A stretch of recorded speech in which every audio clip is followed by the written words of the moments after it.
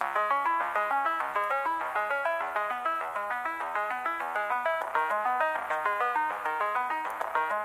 what's up, everyone? Welcome to the Deconstruction Zone. We're on one of our unique but growing more frequent video episodes well, I guess they're all video episodes. That's a stupid thing to say, but a Zoom episode where we're engaged in this way. And we are blessed beyond measure to have our guest, Carlos. You host the Deconstruct Everything podcast. We just did an episode with you. We were talking about how you kind of found us through TikTok, but have been on your own deconstruction journey, started the podcast. And so why don't you just introduce yourself, like who you are, tell us a little about your podcast, and then maybe like a short snippet of like why you are into the deconstruction movement and a part of this journey yourself. So if you've discovered Deconstruction Zone, it was probably through that viral video. I mean, it was for me. And that viral video being that it sucks to lose community. And that's kind of what happened to me over the past 3 years. And it was compounded on top of the pandemic happening. Sure. And like, so it was like, I feel like it was extra worse for people who are deconstructing now, that you're not only are you like not seeing people at church every week, you're also leaving church. And I felt like I needed to, this sounds really silly, but it's just the way my brain works. I needed like organized, scheduled time to talk to people, because if I don't do that, then I was going to die. And so I feel like the podcast was kind of like an excuse for me to, like, it forced me to go out, meet friends, and talk to people. And I feel like I gained a friend in our recording of for our podcast. You know, like, you know, that's one-sided. Yeah, we're not friends. But I feel like that's what it's been for me for the podcast. And it's scheduled talking to people, and that's how it started for me. Like, but yeah, that's the reason why. And I'm deconstructing. That's what's happening in my life. So that's what a lot of the conversations are about. Yeah. So, Carlos, you were in full-time ministry. I was. If you're willing to share, like, what was the process of, because I'm sure before you left ministry, you were having questions for a while, and then something was like, I'm ready to go. So it's, I'm gonna try, because y'all episodes are 30 minutes, right? It's a long story, but I'll try to sum it up as best I can. So I was born in Dominican. No, I was in ministry my whole life. You know, I was a 4-day-a-week Christian. You know, I was at church all the time. And that got to the point where I was like, I really want to do this full time. I want to be in ministry. I'm a musician. I went to Berklee College of Music, and I wanted to use my gift for the Lord. And I got into songwriting and production, and I was doing Spanish translations for Bethel. And so there's some versions of Bethel songs out there that are in Spanish because of me. But you know, I was really into that, and I discovered this mega church in my state. And I knew that like the church that I'd grown up in, which is like, you know, a smaller all Hispanic church, wasn't gonna cut it in terms of me finding a job that was gonna help me pay rent and, you know, be in ministry. So I started attending the local mega church, and within months I was hired. Like, I was at this church I started visiting in around May, and I was on staff by September, October. And I worked there for 5.5 years. And while I was there, you know, my mind started opening up to all new things. I mean, I grew up in the faith in an all Hispanic, it was people of color. Well, you know, that's who I was surrounded by all the time. And the mega church was not that. And over time, 2015 happened, and like, I discovered Bernie Sanders, and forget about it. It was a done deal by that point. I remember getting written up for having conversations with people in the lobby about, like, you know, Jesus was a refugee. Okay. Wow. Yeah. And it was also a time that I was like discovering my Dominicanness, because I was born in DR, But like being around Hispanics all the time, you just think you're just kind of blend in with the crowd, and being Hispanic is just default. Like I scroll through my contacts list, everyone has an EZ at the end of their name. But when I started attending the mega church, like I was suddenly like a token, and I was and it like I stood out like a sore thumb. And that like opened up my mind and my spirit to a lot of things that I just never thought about before. And by 2020, I'd gotten written up enough times that I was fired. And I was fired 4 days before Christmas. I had a 2-month-old child. I had just finished redesigning the church's website. And I think they like waited for me to finish. That's my theory that I hold to this day. Like 2 days before that, we had like a Zoom all staff meeting that had it was like over 100 people on staff, like this huge Zoom call. And the pastor photoshopped my face onto a Time magazine and was like, Carlos is part of the team that built the website, a team of the year.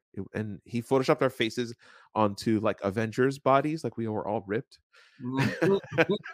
And so we won team of the year, and I was fired like 3 days after that.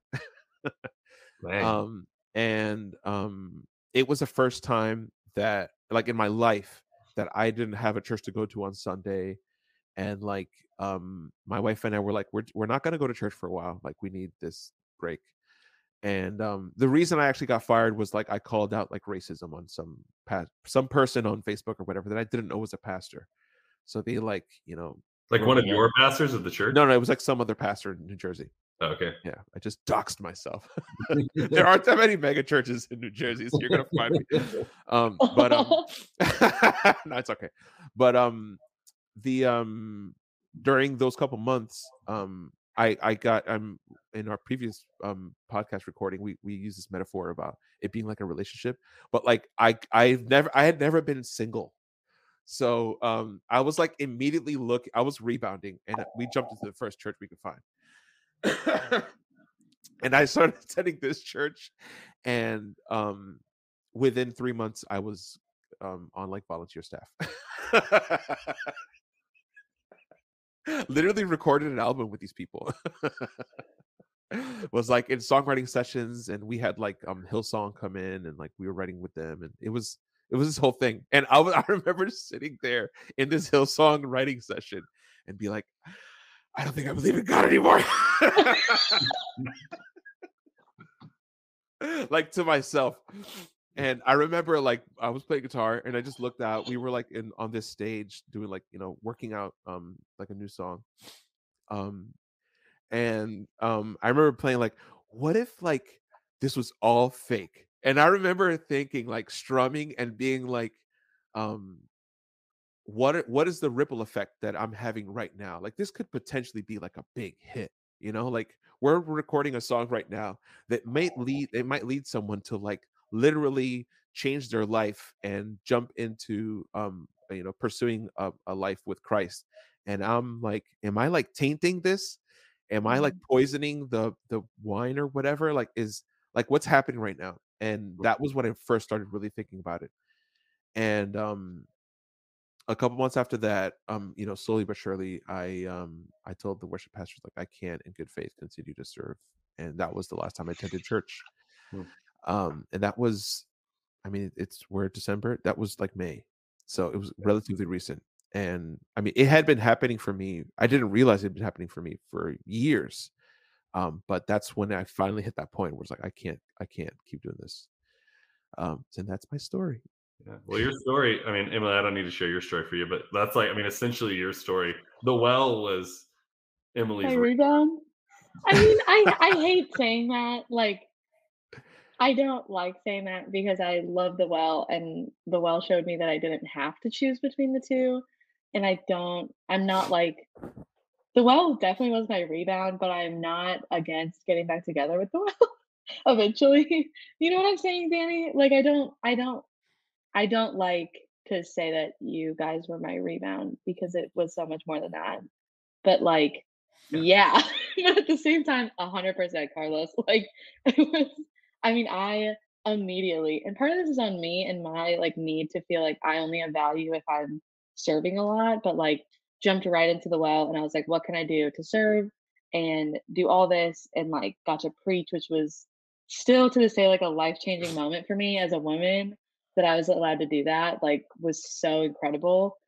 But I just like jumped all in and realized that like I hadn't really spent time being single or like healing and was like burning out because I jumped right back in just like I do in any other church and not actually caring for like what I needed in my spiritual journey. And so like I mean it is because it's hard to be single. Hmm. I was single for like single. I was church single for like 3 months I think before I joined the well, and I was like, I have to get into like a relationship again. I'm Hmm. really just again hammering this analogy, but it's like I like couldn't be I alone. don't even think it's an analogy. I mean, the Bible Yeah. refers to it as a relationship. You know, like that's what it is. Yeah. And I feel like I didn't want to be a nothingist. I didn't want to be agnostic. To me, those were like icky words that I wanted nothing to do with. And I'm embracing them now, but I I'd always grown up being told it's like you need something. You know, you need faith. You need like it's you can't live without this stuff, and you'll die and you'll wither into this hellbound like creature or whatever. And like I still, even to this day, I still get like that feeling. I don't possess the belief that I'm going to hell, but I still get that feeling that I'm going to hell like Yeah. all the time. Um, For I think for me, it was like to say that like I don't think I'm a Christian anymore felt like everyone who warned me against deconstruction was right. mm, And that was really hard for me to be open about that because I would always be like, I can ask questions, and that doesn't mean that I'm not a Christian. Like, chill out. And then, but then I was like, oh, so this kind of led to like where you guys thought it would lead. Now, I don't think that this means that I'm going to hell like you guys do, but it's still frustrating because part of me feels like they called it and I'm very stubborn and I don't like that. So I have an interesting, like, and this is a kind of question for both of you, but like, so each of your stories of deconstruction start with a person or an institution, not a belief, mm, right? And belief things came later, and maybe there were belief things underneath that you, like Carlos, you said this a little bit ago. It's like you had some doubts and reservations maybe earlier on, and like you said, like going from a space that you're mostly around people of color, and then you're in a primarily white space. I'm sure that, like, I don't know how long even occupying a space like that would have been that healthy for you, but like how much do you connect the two, right? Like, because there's these catalytic moments that seem to be what start the deconstruction, and I'm always like intrigued by this, because it's like, say there was never that catalytic moment, would you still be deeply devoted? Like, because you're singing there and you're in this, you're playing your guitar, like, do I believe this is all fake? Would you have prayed that same prayer of, is this all fake, had you not been ooh, fired? that's a prayer. And like, and Emily, would Mm. you have not, have you like gone through this journey had you not had such a traumatic experience, like in your internship or in some of these, like how much did those moments, you think, impact the later on deconstruction and wrestling with certain I, beliefs? I could tell you how it looked like for me. So I remember, the way that my time in church looked was I would constantly refer to being at church as being like a nourishing thing.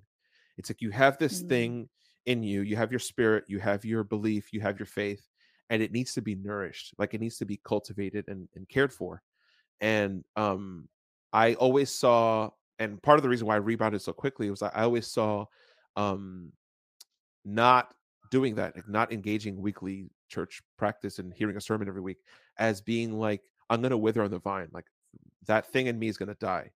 And when I had never not gone to church. Like I've always gone to church. I remember when I was a kid, one time we didn't go to church one time because we had like a family reunion, and I was like, we're gonna go to hell. Like, like we missed church this week to have fun with our families. Like this is not good. Yeah. And I've always kind of felt that way, where it's like you need a shepherd, you need a church, you need to hear a weekly sermon to keep it alive.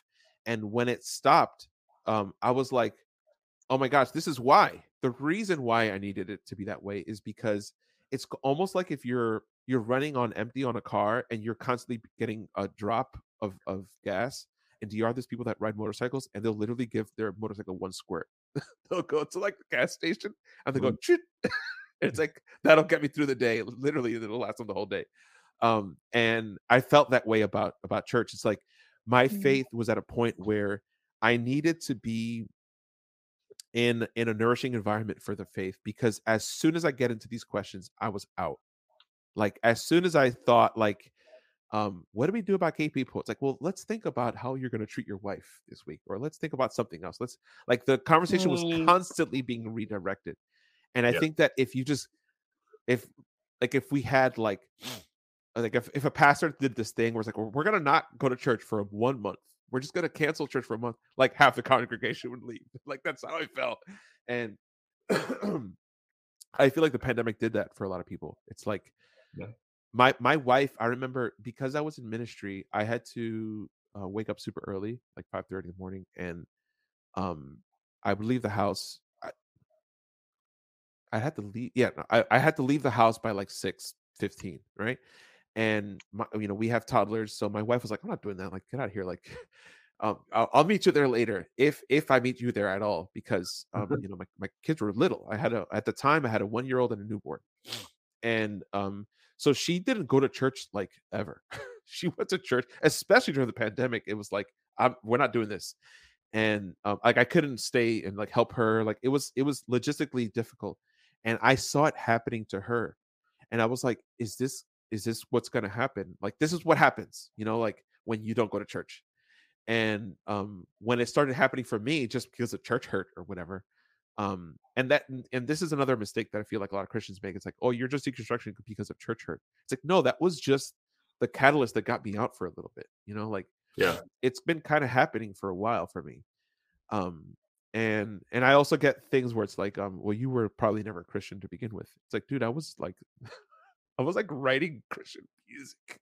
Like there's songs you've sang. I probably was part of writing. Like I was in it, and I believed it more than anything. But yeah. I mean, I think that's interesting, right? Like kind of at the end of that, Carlos, you kind of got back to Danny's question of like, if those things hadn't happened, would we be where we are? And I just, as I was processing it, I was like, there was so many things in that time that it was like a perfect storm of like one of them. If 0 of them would happen, maybe it would have taken me longer, but I think there will always be, if there are doubts and questions in you, anything can become a catalyst, I would say. So like right around that time, because I think like my internship happened, the pandemic happened. I got into a relationship with a non-Presbyterian. And then like I started stand-up comedy and started like being around people that were different than me for like the first time. And so like all of those things played into it. Yes, maybe if none of those 4 things had happened, it wouldn't be on this timeline. I think that's totally fair to say, but I think that anything can be a catalyst if you're ready to deconstruct, if that makes sense. Yeah, I get that, because I think like one misconception people have about me, like as a pastor, is like I don't have doubts. Like there are things that I like wrestle with and I doubt, and I try to be as open with it, like not only for my own sake, but for people understanding. It's like, to be a pastor doesn't mean that you have all the answers, and if someone says they have no doubts or all the answers, you're like talking to a liar probably.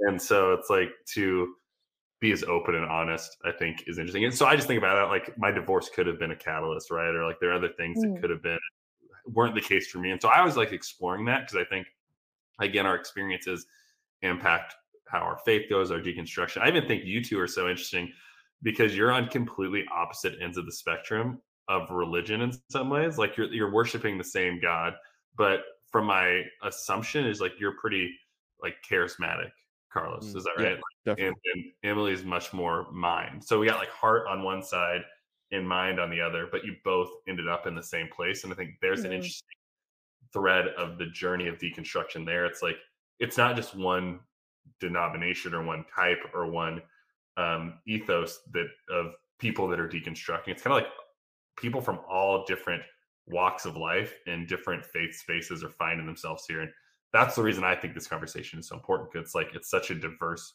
group of people that are a part of it. Yeah. Yeah. Diversity. So, Yeah. I mean, so speaking of diversity, solid segue. I'm really I think we had the although same. Yeah, go ahead. you're the same. Okay, I didn't mean to cut you off, Carlos, but I'm really intrigued if you're willing to talk about it, by the idea of like decolonizing faith or colonization and deconstruction, because that's something that is like to white people, like Danny and I don't really relate to that in the same way that maybe you do, or view it in the same way that you do. So I would really love to hear kind of how that came up and how you continue to think about that and how that shaped your journey. It shaped it a lot. My Hmm. I told the story a bunch of another podcast, whatever. But um, my grandmothers died, both of them, within a year of each other, around the same time. Like one died like late 2020. I'm messing the years up, but it was like 2019 and 2020. And my like connection to Dominican Republic was like withering, and like a lot of my family is moving here to the States, and I still have a couple uncles down there, but it's like I wanted to like get in touch with my Dominicanness. Like I wanted to like reconnect with my roots. I mean, it's not even like old, you know, it's not even that far back in my family's history. Like I was literally born there. So it's like I wanted to feel connected to Dominican Republic as I was before. And I started like reading books and just getting into Dominican culture and whatever. And I just realized how much of the faith or the Christianity had an impact on Dominican history. And I'm like, man, this is like it's I started to see Dominicans almost kind of like how Americans see people that live in the Middle East. It's like it's these religious countries. It's like I remember as a Christian I'd be like, you're just Muslim because you were like you came from a Muslim country. And eventually I realized like I'm Christian for the same reason. Like it's no different. Mm, And then there's also like the thing about colonization with like race and stuff. So like Dominican Republic, it was like if I think the first, if not one of the first places where Christopher Columbus landed. And I grew up in an anti-Columbus household. Like Columbus was like Hitler in my mom's, to this day my mom still feels that way. And like well, I still have these conversations with my mom. It's like, Mom, you're only Christian because Columbus was. And she hates that. She like hates hearing that. And I can't shake that fact. It's something that like I think about often, and it's had a big impact on how I see Christian faith nowadays. I think it no, like it's so interesting because I remember being in college and talking about colonization and about how like so much of it was just getting like other people in other countries to be Christian. And Mhm. it was so I like when I was still a fundamentalist, hearing those stories was so weird because I was like holding in tune like, okay, well you just completely disrespected and like messed up like this whole culture and just infiltrated it. But at the same time, I was like, but at least now they're not going to hell. So it's like when you know what I'm saying? So like as a Yeah. fundamentalist, it's very hard to engage that conversation if you still believe in hell, in my opinion. Because you can like all day you can be like, yeah, that was kind of shitty, but you're also like, but at least you're saved. So Mhm. I think I wasn't able to enter into that conversation even a little bit until I deconstructed the idea of like a literal hell where non-believers go. What about you, Danny? Yeah, I don't exactly know the question you're asking me, but I do think it's almost impossible to be an evangelist without being a colonist. Like, I mean, Mm. Mm, evangelism is colonization, right? And I think that's such an interesting thing. And like, I wrestle with that because like I think faith, and I have like I have interesting and personal held beliefs on heaven and hell, but I also like I actively want to share my faith with people because I think it matters and I think that it's been formative for me. But there's a difference in like offering someone something and then forcing them to receive it. And like that's the difference between I think sharing your faith and colonizing people with your faith. And I even think like in the Methodist Church, right? Like the Methodist Church is kind of religiously colonized Africa. And right now we're about to split over inclusion. And there's a lot of like conservative voices in Africa that are Methodist. And I was like, well, it's because you colonized them with conservative voice. Like you told them what they had to believe, and now you're mad that they believe it. And so I think I just think there's an interesting connection. And like Emily said, I'm a pretty like we're two just like white people within the conversation, but we want to engage conversations of racial justice. What I've realized, I mean, you talked about 2015 being a big time in life, and there's been a lot of like issues of racial inequality and injustice in the past decade. I mean, they've been happening forever, but that have been really publicized. And the thing that I've realized, like, just because like I'm a white person in the conversation doesn't mean that I can't engage in the conversation. It's like Mm. to engage in it, but also not go to the default of being like the colonizer of the conversation, right? Like I think that's as a straight white guy, I hold about as much privilege as a human can have. And so I always have to toe the line of humility and leveraging that privilege for the sake of good, you know? And And I think also, like, something I'm processing, I'm an English teacher, and so, like, I find a lot of value in reading the text at the time, and so when you think about, like, Columbus and colonizing and things like that, if you read the writings around that time, it's all of like, well, we have to convert these people because they're barbarians and they have, like, nothing to offer, and so, like, Danny, I was thinking about you, like, you're like, "Well, I still wanna, like, share my faith," and I think we all long to share things that we love and bring us joy. And I don't Mm, think that that is inherently colonizing, especially in my opinion, Carlos, you may disagree, if like you're not viewing that person as like wrong until they agree with you. But to say mm, like I love pizza, okay? And if I'm like, you guys should all try pizza, as if it's like some crazy thing. Like you guys would love it. I'm not gonna be like, well, you're an idiot and you got bring no value to the table until you try pizza. Like Yeah. to me, that's where I hear the difference. But Carlos, you may have a different perspective on that. I think for me, it was kind of like realizing that what I believed at the time was dogma. It's like Columbus and the colonizers, Mm, whatever, they came with this idea, and it was like a pre-built thing, and I was just kind of accepting things as just being inherently true. Like it was essentially like I inherited some of these beliefs, and deconstruction for me has been kind of like dismantling. It's like, well, maybe this, maybe this doesn't have to be true. Maybe God isn't necessarily good, even if he does exist, like that sort of thing. Like these are conversations that like I wasn't having before, because I hadn't realized until now that like they were, it was dogma, Yeah. and yeah, I'm still doing that. Like I'm still going through like one concept a week. It's like Yeah. my new thing is like free will. It's like, do Christians really believe in free will? If the choice is hell, or it's like believe or go to hell. And Emily's like, that's a taste too. But that's another time consuming podcast episode.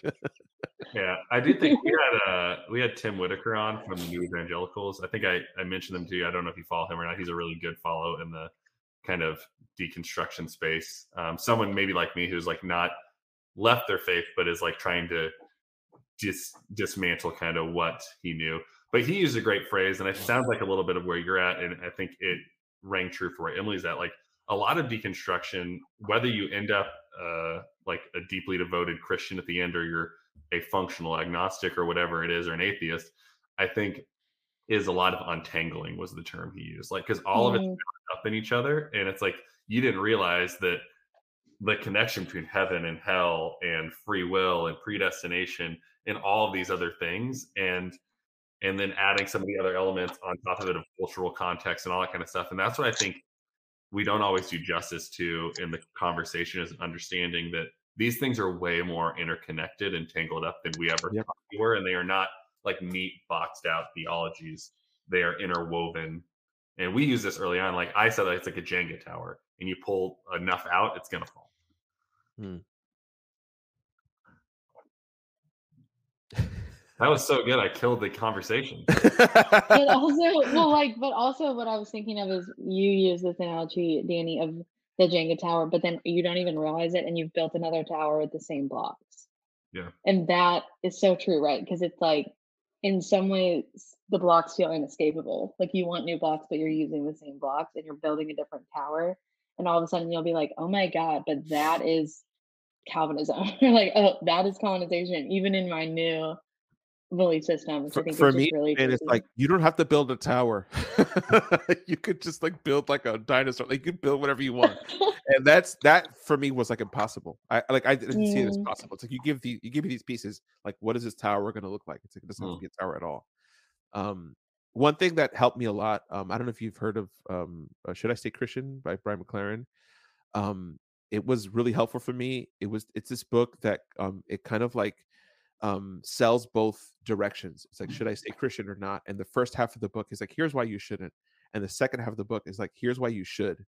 And then the last part of the book is just kind of like helping you process, the decision and what mm, the decision should look like. And I feel like whether you are deconstructing or not or whatever, if you just want to understand someone who's deconstructing, wherever you are in the journey, it's helpful. Like it'll leave you a more healthy thinker, I think.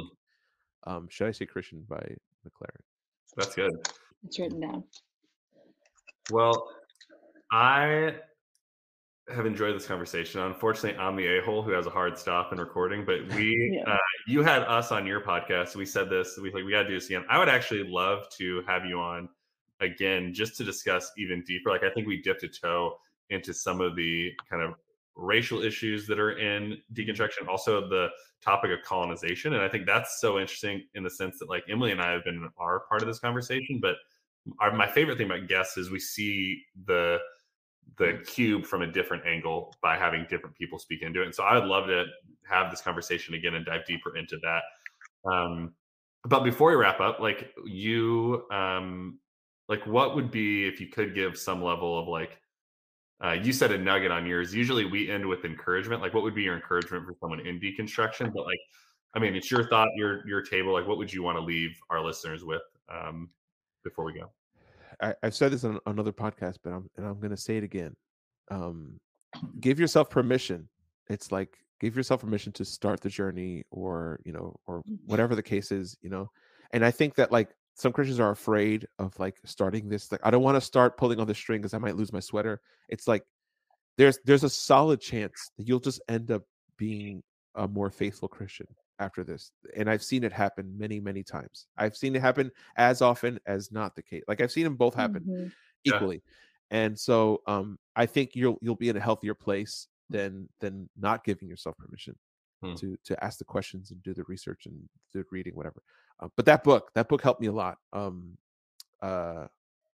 Yeah, that's my encouragement is give yourself permission to take it apart and see what you end up with. Awesome. I like that. I love Um, that. Sorry, Emily, before you did this question in the beginning, Carlos. So just say a little bit more about your podcast and where people can find it. Because you like said it had a name, but I don't think you said much about it. Oh yeah, you could find it at depod.net. All the links are there. Perfect. All right. Emily, I all can right. Well, yeah, definitely. Check out Carlos's Deconstruct Everything podcast. And Carlos, we're so thankful that you had this conversation with us and provided a new perspective. And as always, everybody, thanks for listening and embrace the journey.